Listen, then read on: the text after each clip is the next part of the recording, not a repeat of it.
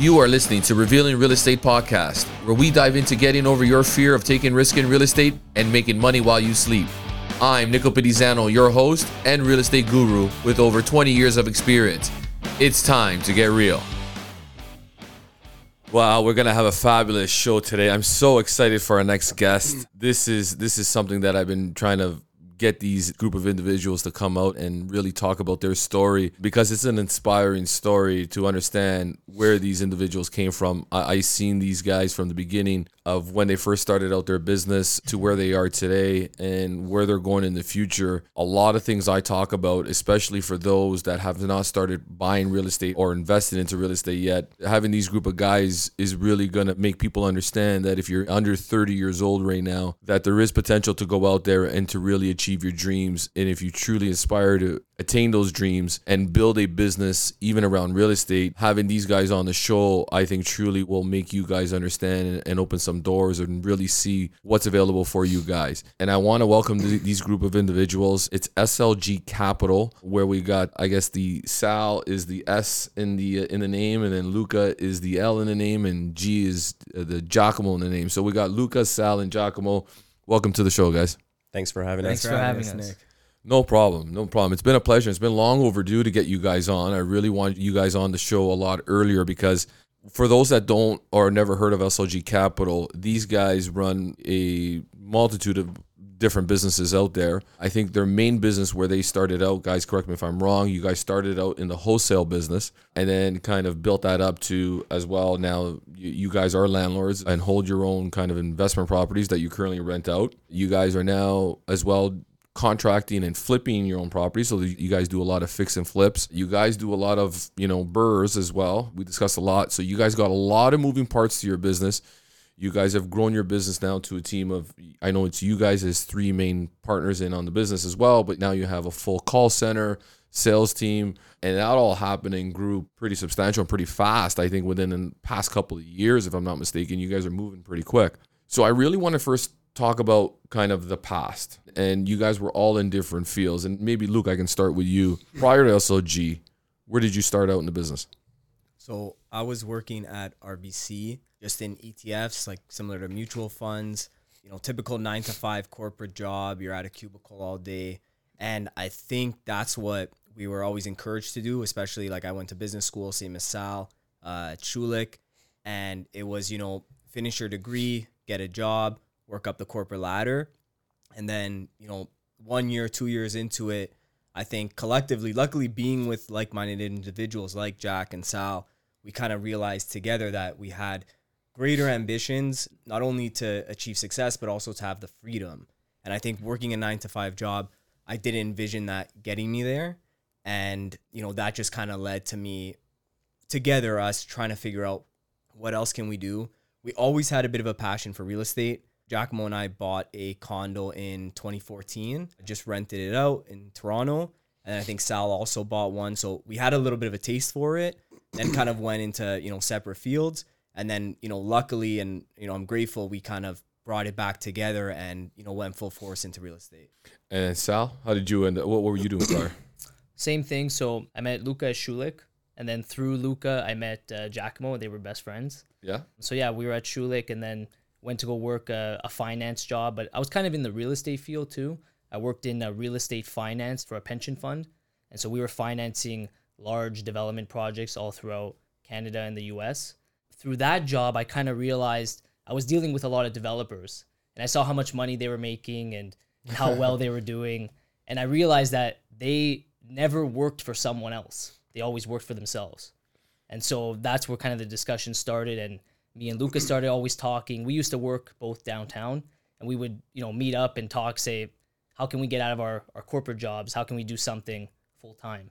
Yeah, and I respect that. And a lot of it is, and you start to realize, is a lot of the wealth was built, and a lot of things that I discussed on the show is majority of their wealth was actually built all through their real estate or their real estate purchases that they've got to either, develop it or sit and hold on them and build that equity throughout the years, right? So it makes you kind of aspire to not want to, how can I put this, work for somebody else and make somebody else rich and do your own thing, right? And that's, I think, where it comes from more or less internally inside you.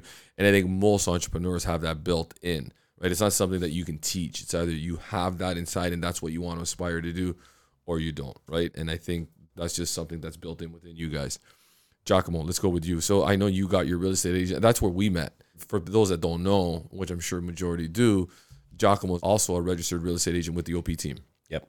Right? So you ended up getting your real estate license because I met these two Through me. smart individuals through you. Yeah. Right? So Yeah, so prior to when I got my license, I was self-employed. I was actually sharpening.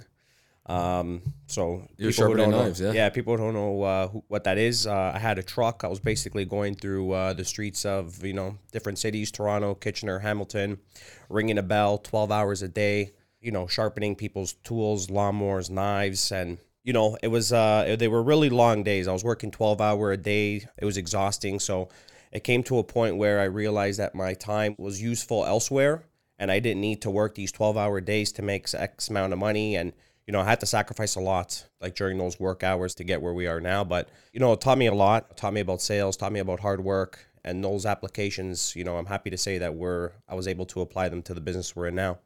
yeah, because sales are sales. And I expressed this many times before. I used to sell veal sandwiches for a living, right? And selling a veal sandwich, believe it or not, or selling a house, for me, there's a lot of similarities into it, believe it or not, because it's not the sandwich that I'm selling. No, you're basically selling yourself. I'm selling myself, the relationships, to have people to want to come in To trust to my you. truck, to trust me and buy my food, to say, Exactly. hey, this guy is honest. I do like him. I want to buy from this guy. And I know I'm going to get good products regardless because of who he is as a person. Yeah. And I think there's a lot in sales, and that's what's built inside. But I think you have that internal entrepreneurial spirit within yourself that allows you to kind of build your success to where you are today and where you're going to be going in the future. And I think the biggest part of this story is, and I want people to really get this, it's the fact that you guys are really, you're part of the millennial generation. You guys have now built a really strong, successful business that's flourishing. It takes a lot for somebody at your age to actually aspire to do what you guys have done. And I don't know if you guys have actually taken the time to really sit back and understand that there's not many individuals that have not come from wealth. And this is important. You guys have built this from scratch, and people understand that you guys were just part of hardworking families, middle-class families that needed to go to work and make money. So you weren't given this on a silver platter and say, hey, here's a couple $1 million, go do what you got to go do with it and go invest it.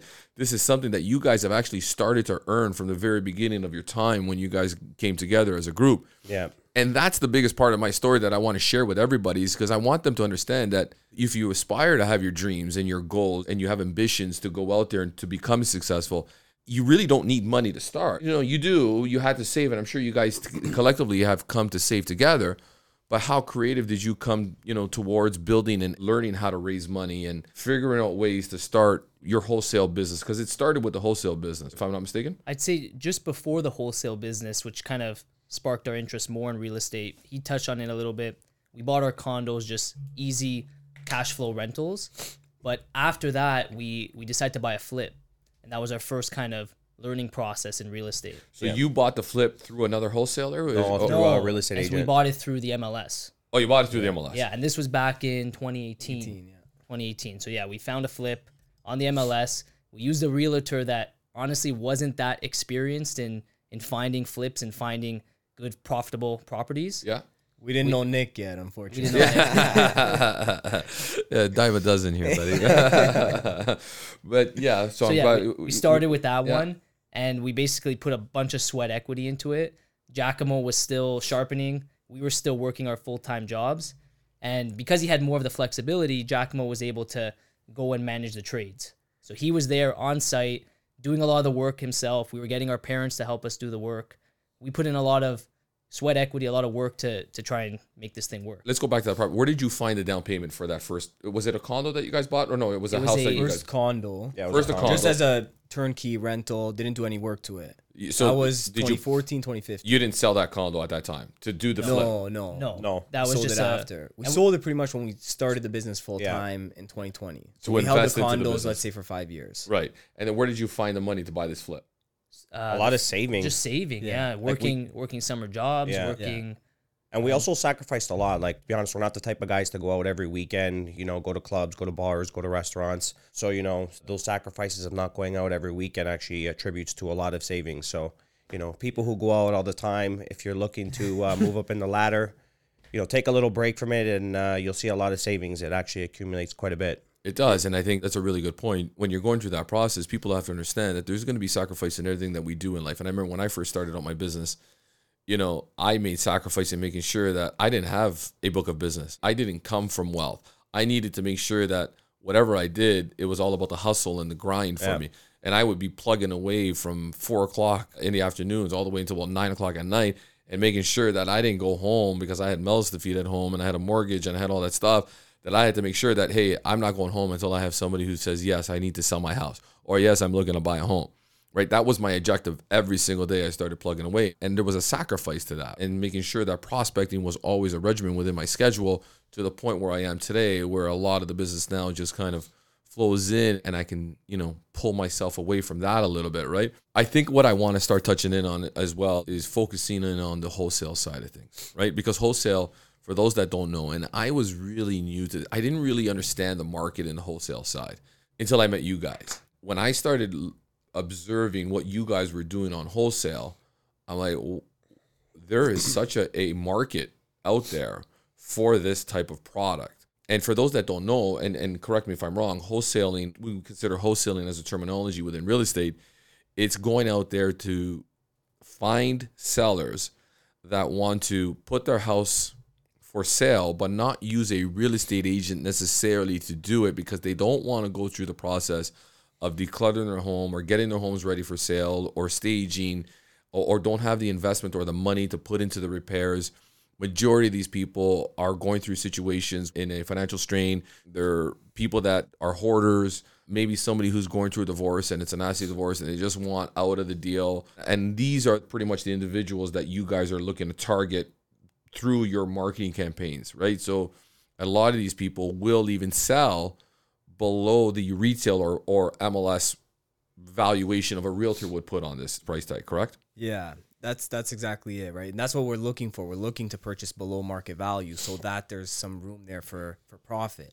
And just to kind of give color and add to what Sal was saying, the reason we stumbled into wholesaling was because when we did that flip in 2018 through that realtor that didn't have much real estate investing experience, we basically overpaid for that property. And no matter how much we did the work ourselves and tried to save, we couldn't save enough to get to profit. We overpaid on the buy, so we didn't make profit on the sell, or we made minimal profit, right? And from there, we realized to consistently flip and make profit, you need to make money on the buy. So you need to be purchasing a deal. And when we say a deal, typically you have to buy below market value, or you're buying such a distressed property that there's enough value you can add to recoup that profit. We were trying to think, like, how do we get a deal? How do we find a deal? How do we buy something below market value? You know, do we have to pick a street that we like and go door knock? And Giacomo was ready because he's used to being on the streets, ringing the bell. He was ready to door knock random neighborhoods. And then Sal stumbled, I think, just through YouTube on wholesaling, which is essentially marketing directly to sellers. Like you said, that for whatever reason, and the reasons definitely vary, but for whatever reason, their preference is not to sell on the market. They want to sell directly to a buyer. So Sal kind of stumbled on that. And initially, the goal wasn't to wholesale, to flip these contracts, but it was to find properties for ourselves so that we could flip and make a profit, right? And I think we just saw that there was so much value there that we could scale it beyond what we were capable of flipping ourselves and actually, you know, assign those contracts to other buyers, other investors. Assigning, meaning that you guys, and for the listeners, I'm just trying to say, you know, to make them understand what an assignment is on this process. If you tie up a contract or you have a seller who's willing to assign their home at agreed upon price that you guys have set during the course of your meeting, inside your agreement, there will be a condition in there that'll allow you to assign the deal to another buyer. So basically what you're doing is transferring paperwork. So if I was interested in buying your wholesale deal, you tie it up with the seller and then sell it to me for a profit, right? So that's the wholesaling process here. So a lot of that business was now finding new clients that wanted to pick up the deal that you got at a discount and then sell it to that person who may be a contractor or an investor who wants to sit and hold on these properties, or even sometimes an end user for the most part that wants to move in and move their family inside, which is great.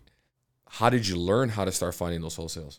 I think it was just a lot of research online, was looking on YouTube, Reading books and stuff. reading books, listening to podcasts, and wholesaling is actually a pretty big thing in the US.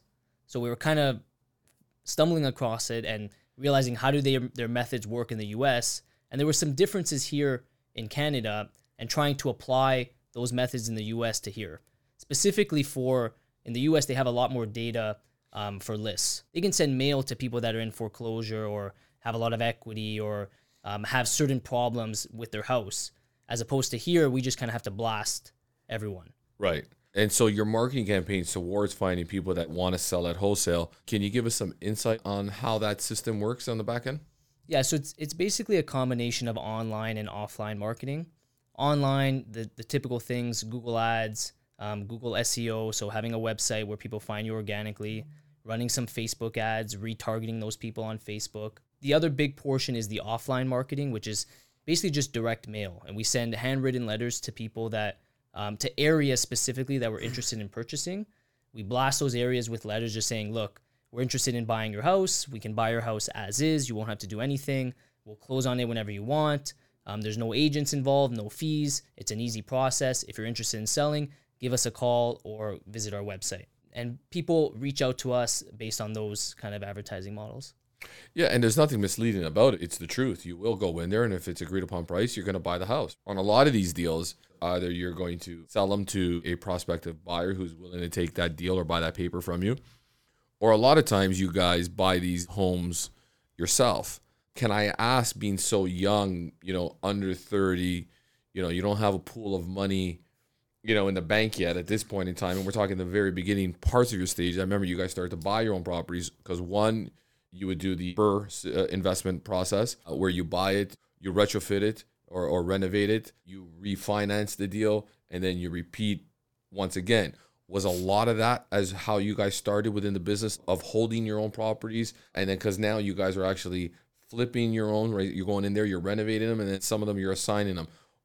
Can you tell me a little bit of your portfolio and how you guys, what did you guys start out with? Were you just doing more of the flips before you got into the sit and hold properties? For sure. So like we said, the first flip, the one that we didn't make too much, we bought on MLS. That one was just from savings, from everybody working multiple jobs through the summer. And then maybe a year or so of full-time work. We took that money, rolled it into that flip, sold that flip, and then invested that into the next one. And then fast forward to 2020 is when we all kind of went full-time into the business. Mm-hmm. And at that point, we sold those condos that we had bought 5 years ago. Obviously, paying down the mortgage, rental income, plus pretty good appreciation. We sold those and then invested that fully into the business. So, call it a few $100,000, and that's what kind of started the flips. And a lot of people in the industry will do joint ventures, so bring in a silent partner in order to scale their business. We kind of took a different approach where on the buy, we'll use some of our funds for the down payment plus the renovation money, and then we'll get private financing for the remainder of the purchase price. And then from there, so we did some flips, let's say for a year and a half, and then we built up some more capital, and then we decided, long term, to really build wealth, you got to own assets, right? You got to start building that rental portfolio. Amazing. And you have that residual income, that making money while you're asleep, that rental income, right? So we use that capital. Again, on the purchase, we would get private financing, typically because a bank wouldn't finance it because we're buying pretty distressed properties. So if they're not livable, A bank, B lender, likely not going to finance it. And it's also a lot easier to work with a private lender on the buy. Sometimes, like you said, the sellers are very motivated. They want to close in, let's say, 2 weeks. So you go to a private lender, they're ready to finance that deal. They know it's a good deal. They're ready to finance it in 2 weeks. So you get the private lending.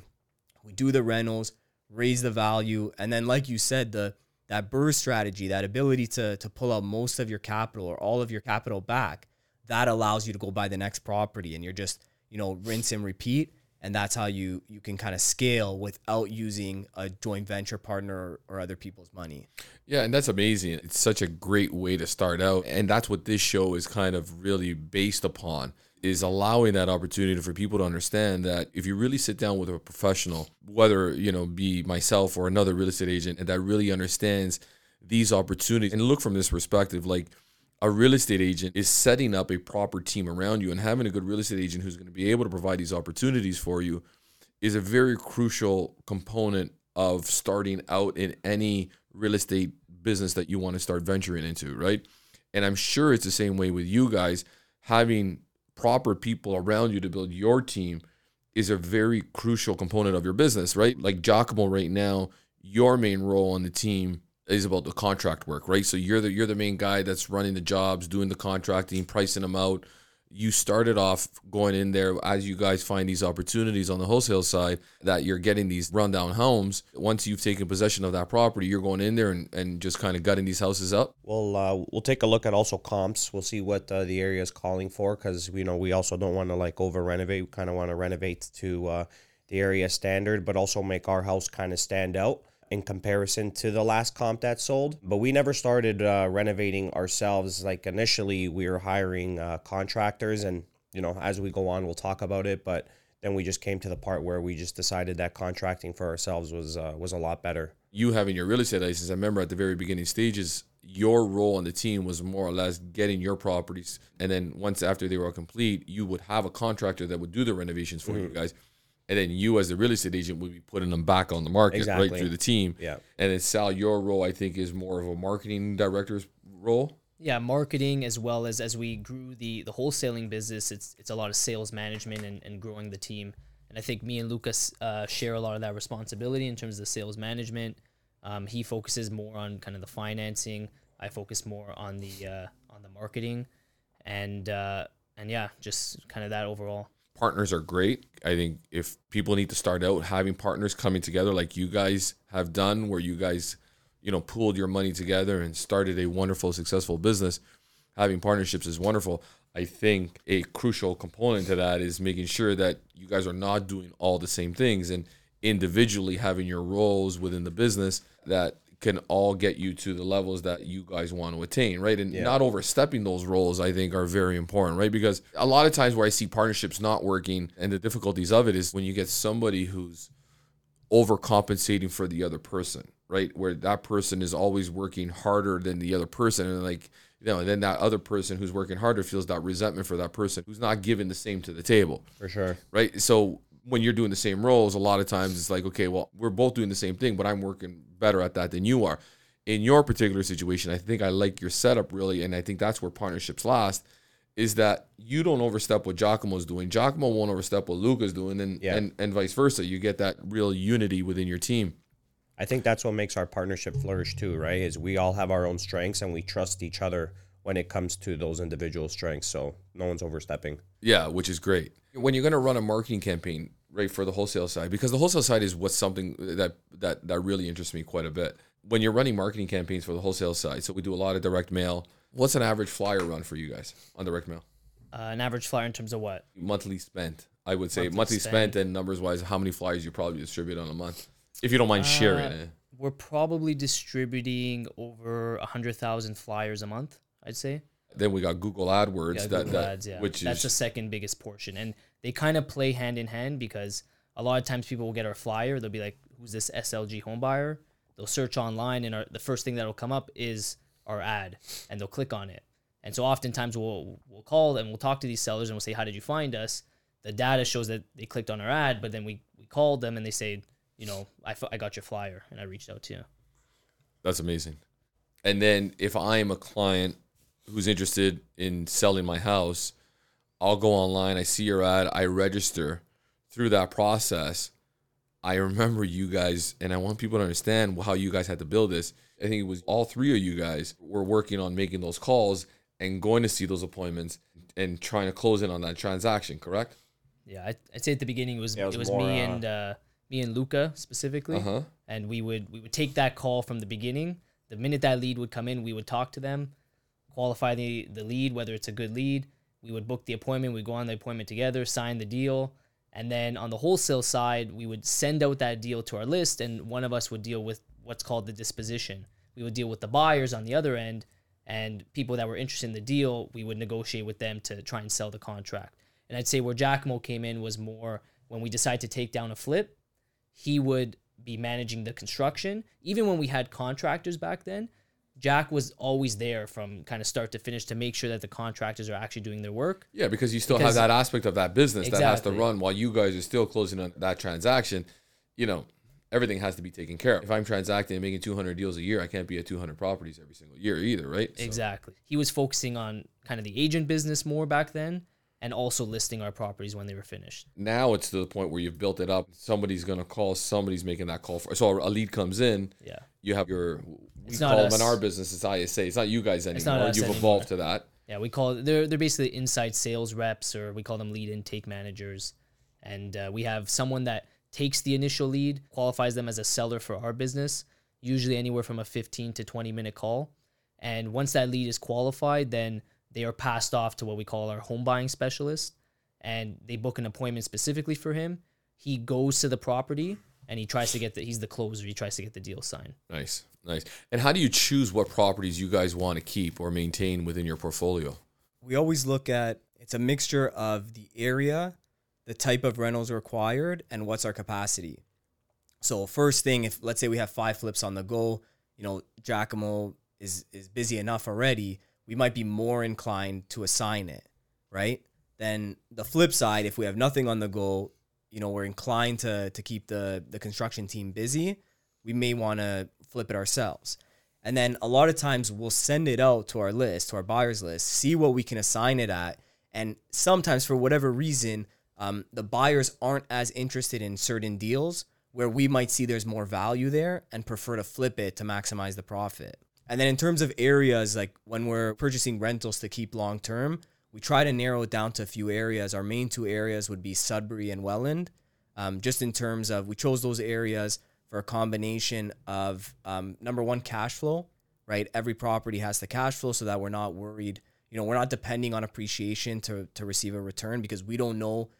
Yes, over the long run, the market's going to go up. But, as we're seeing today, there is those bumps and waves, right, that the market will go through.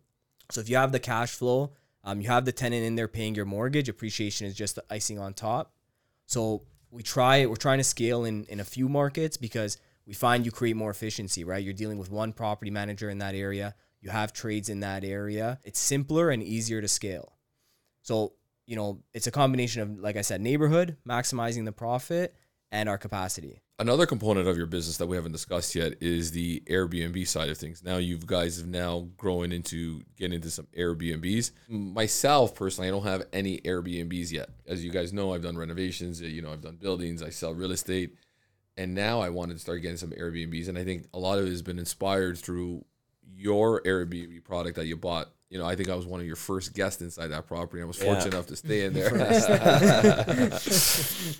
which I'm like, wow, this is pretty cool. You know what I mean? The hot tub was working, and it's too bad it was in the winter, but the kids had a blast. We went skiing. It was up in near Horseshoe Valley. Yeah. Is it something that you would continue building on? Yeah, it's an interesting business, and it's become very popular. But I think there's also a risk there of it becoming oversaturated. Number one, oversaturated. Number two, there's a lot more regulation. Like, you're seeing a lot more townships actually banning Airbnb or banning short-term rentals unless it's your principal residence. So basically not accumulating investment properties specifically for short-term rental. And I guess that's, neighbor complaints, and also trying to ensure there's enough supply for long-term rentals, because obviously that takes away from the available stock of rentals. For us, we like the property we have because, number one, most people use cottages, right? And a lot of them are only occupied during the summer. So we like our area near Horseshoe Valley because there's also skiing there. So whereas most investors will have peak time only in the summer, we have 2 peak times. We have December, January, February, and then we have all through the summer. Yeah. So when I'm looking at a lot of investors' numbers, they're factoring in maybe a 55, 60% occupancy, where we're looking at closer to 75. The second thing is, when we invest, we're always trying to mitigate risk. And another thing we liked about this particular property was it was set up as 2 units. So on Airbnb, we currently rent it out as 1 unit. But let's just say for whatever reason, the township decided to ban Airbnb. We're not able to do short-term rental. We can still convert it into a duplex and rent it out top and bottom so that our return doesn't go down too much. So I think there's a place for it. Would we exclusively invest in short-term rentals? I think there's just too much risk there, too many eggs in one basket. But can it be a an aspect of your portfolio, I think for sure it can be. I like the income it produces on them, right? I think if I was going to work on something like that, it probably wouldn't be either in Toronto or north, because in Toronto it's going to be very saturated.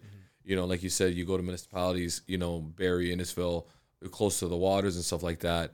A lot of these townships don't want it no more. There's a lot of petitions going around to not allow it to happen. So, you know, if I was going to do it, you know, sometimes I would look at places like Florida down in the States or the Caribbean islands that are popular, like in Aruba or St. Martin, where, you know, this stuff exists every day, where you're more now into the hospitality business, and there's management companies that run it all. They take a fee from it all. So I've been looking at something like that. Another thing I've been looking at, which I think is going to be a really, especially in Toronto, which is a big key component, is the garden suites or laneway suites. I think that is really going to start taking off. A lot of my custom home builders are really looking into getting involved in that, because I think, you know, adding a dwelling in the rear of the property will only create so much more potential, and as well generate revenue and income for you.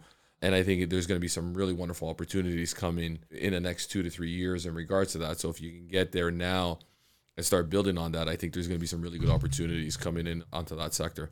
I want to touch into now, Giacomo, a really big component now is the contracting side of things. You guys are now branching off your business. I want to repeat this, right? Because it's so astonishing to understand. And having you guys on the show was such a pleasure and such an opportunity for everybody to listen to, because it's such an inspiring story, truly. I don't know if you guys ever spent the time to actually think down to really realize what you guys have done. And you guys should be really proud of yourself for achieving all that, because not many people at your age, even from my generation, start as early as you guys have started. I wish I started that much earlier, because I would be, you know, that much more ahead. And so we've established the wholesale side, the fix and flip opportunities, your real estate investment portfolio that you have. Now you guys are branching off into contracting. Contracting is a huge component of what you guys do. And you are now doing this for other people, right? Yeah. So you will actually go in there if somebody wanted to finish their basement or renovate their homes. Mm-hmm. What made you start working with other people and start getting into renovations for other people? Yeah, well, it first started with us. Initially, when we were doing our fix and flips, we were hiring contractors, going through the interview process, trying to find someone that we like, give them the job. And we were finding that as we were going along, contractors were lacking certain qualities. So each contractor that we had, you know, first job would always go good. Second job, there would always be a problem. We would discuss all together, there's a problem with this guy, let's get rid of him, let's start that interview process again. And we would just find that it was a never-ending circle. So when you're looking at a contractor, there's typically three things that you got to look for. It's quality, speed, and price. And typically when you're looking for a contractor, they should have at least 2 or 3 of those. We're finding that most of these contractors would only have one. You know, it's becoming extremely frustrating. So we sat down, we were just trying to, you know, problem solve. And we said, well, why don't we, you know, keep this in-house, bring this in-house. Also brought down our costs significantly, because, you know, when you're hiring a contractor, contractors also have to put their piece on top. So this also eliminated it. But we also found that the quality of the work increased significantly. So that's what we did. We hired some guys in-house. We have 3 or 4 laborers, just, you know, it depends on how it goes. And then we manage everything in-house. So that's what we were doing. Everything was in-house now. We're doing all the construction ourselves. We saw that the quality was great. The speed was fantastic. And we're like, okay, well, we're starting to get a lot of compliments towards this. You know, your work's fantastic. We love the design of what you're doing. Like, you know, this is something that you should offer to customers. So we're like, yeah, you know, this isn't a bad idea. So we started to explore that option. We've been doing it now for, what? 3 months, maybe. 4 months, picking up jobs. We're testing it out. It's going pretty well. I would say the first job we had was a little bit of a hiccup. Our first job that we did into contracting, because, you know, it's a learning curve, right? You got to go in there. You're not doing the work for yourself. You're doing the work for clients. So you're not reporting to yourself. You're reporting to the client. Yeah. And the client all the time is, you know, down your throat, texting you. They want this. They want that. They want this changed. They want this upgraded. So it's a little bit of a change. But now we've adapted. We've changed our structure. And now we're doing contracting work for clients. So it's coming out pretty good. Yeah, I think the biggest, and I've been through this myself, right, as you know, and I think the biggest component for me when I was dealing with a contractor that I hired is you come in there, they give you a price, they say that they're ready to start the job, right? And then, you know, the biggest component to me is timing. For sure. Because time for me is everything. and I don't have time to allow this job to sit there and wait for you to do it for 2 months. I need you in, And I need I you need out. you out. I ain't gonna pay you, and I'm gonna pay you a little bit more, and that's okay. I'm comfortable with that. But as long as you tell me you're in and you're out. And what I found was, and this was on numerous occasions, is that, all right, they come in, they start the job, they bring in their people, they got the house, have their tools ready to go. And then the next And week, then they're next not week, there. the next week, they don't even show up. Yeah. And I'm like, well, why aren't you at the house? Well, we had to go back and finish another job. Yeah. No, that's not the agreement we made. I want you, when you start the job, you need to finish the job that we're in here right now, because that was part of our commitment when we did the deal. And a lot of times I'm hearing, a lot of things that I hear when I'm dealing with the contractors. Yeah, no problem. No, once we start, we're going to be here. We're going to do this all the time. And the next thing you know, they're never showing up again, right? They're coming back 2 weeks, and now you're all frustrated. And there's a lack of, and that's what I think is missing in the contracting is, what do you think is different about you when you start a job? Are you there on time, and are you going to finish? For sure. And we're hearing, I'm hearing that a lot with clients actually, that, they're hearing horror stories from their contractors. And it's sad because, now when I go into a job, I have to reassure them that, we're not like the other contractor they had, and the experience they had won't be the same with us, because essentially this business is, your word is your bond. When I tell you something, I'm going to follow up with it. And that's what I think it is. When it comes to contracting, if your word isn't your bond, you're not building that trust with that client. And, this is the type of business where you want referrals, right? So that's something that you strive to. I find that customer satisfaction is number one. Now, when it comes to contracting, I'll be straight up. Our price, we're definitely not the cheapest, but there's 3 things that I can guarantee if, they were to hire us. Our craftsmanship is outstanding. If I give you a timeline, I stick to that timeline, and you have access to me 24 hours. I mean, if you have a contractor and you're trying to get a hold of your contractor, how long does it take for, a response or, to come to some sort of agreement? When we start something, like I'm in it 100%. So you have access to me 24 hours, and I guarantee from start to finish, we're there. I think that has been lacking in the service industry for some time now. I think so too. And one of the biggest components for my business and generating my success was the fact that when you called me, or you called Nick from the OP team, and there was a page that came to my phone, I didn't care where I was, even if I was driving taking a car, that call. I was calling you back in 10 minutes. Yeah. And what really started to drive that is I started to realize is that a lot of the problem was a lot of realtors, when they were generating calls, from people that wanted to go see properties, wouldn't even call them back sometimes within 24 hours. I'm like, and they're calling me. I was like, oh my God, I can't believe you just called me that fast. I'm like, yeah, well, that's just normal for me, right? I'm just calling you back right away. And I'm the type of guy, like, I don't want to procrastinate on things too. When I have to do something, could be an OCD in me for sure, but I need to get it done right away, right? Just so I can move on to the next, task or the next showing or the next client or the next prospect. And it was such a huge component that, a lot of times I'm even calling trades to go and do one of my rental projects, and like, these guys are not even calling me back, or like, hey, I'm going to price your house. And hey, I can't be there today. I got to come next week to come and price it. I'm like, man, if I was like that within my business, I'd be broke. I wouldn't go. But you don't realize there's so many people that don't really understand that that's what the service industry is really, striving for. And Customer service. Customer service is a huge component. Getting it done in a timely manner, right? The same thing in real estate. If I take on a listing, they don't want the house to be sitting on the market for 60 days, even 30 days. It's a tough process to have people kind of invade your space and in your home. I don't know if you guys ever sold your own property before. I have. But at the end of the day, it was invasive, right? I felt like people were just walking through my home, and that's your home. Those are very big components of your business itself. I just want to kind of tap into real quick on this, the future of SLG for you guys. What are the next big steps for you guys? Have you guys thought this out yet? What your next big plans are? I think we're just going to continue to grow out the wholesaling business with the market kind of adjusting right now. We're just seeing how things go and not going too crazy into growth mode right now. But as the market gets better, we will definitely expand that business. And then I'd say 50% of our time is in the wholesaling, a little bit of flips here and there. The other 50%, we're putting a lot of effort into the construction business. We really want to grow that over the next, say, 3 to 5 years. And we think, as Giacomo said, it's a high referral business. And as we start to have more happy clients, we'll have a lot more business in there specifically. Nice. I'll be quick on this. I have a client that ended up picking up one of your wholesale deals because a lot of times when you guys do pick up these properties, the OP team has an advantage in a sense where we get first access to a lot of your deals, right? And of course, we are looking to, connect relationships with people with finding good products for them. And now I'm sharing this with everybody. Unfortunately, I got to, show people my secrets of SLG, but it's okay. There's enough to go around for everybody. And, there was some really good opportunities. So if you're a contractor and you're looking to start doing your own fix and flips, I think, picking up or getting on our list for some of these fix and flip properties are really essential. And I can tell you, man, I had one contractor on one flip that he did in Aurora that we ended up selling him from one of your deals where, he ended up picking up this deal at $860. I think he closed in for $910. He did about $40,000 in rental.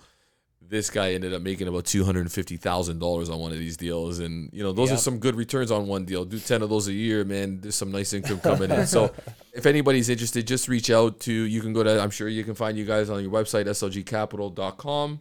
I'd say on the wholesale side, go to slgpropertydeals.ca.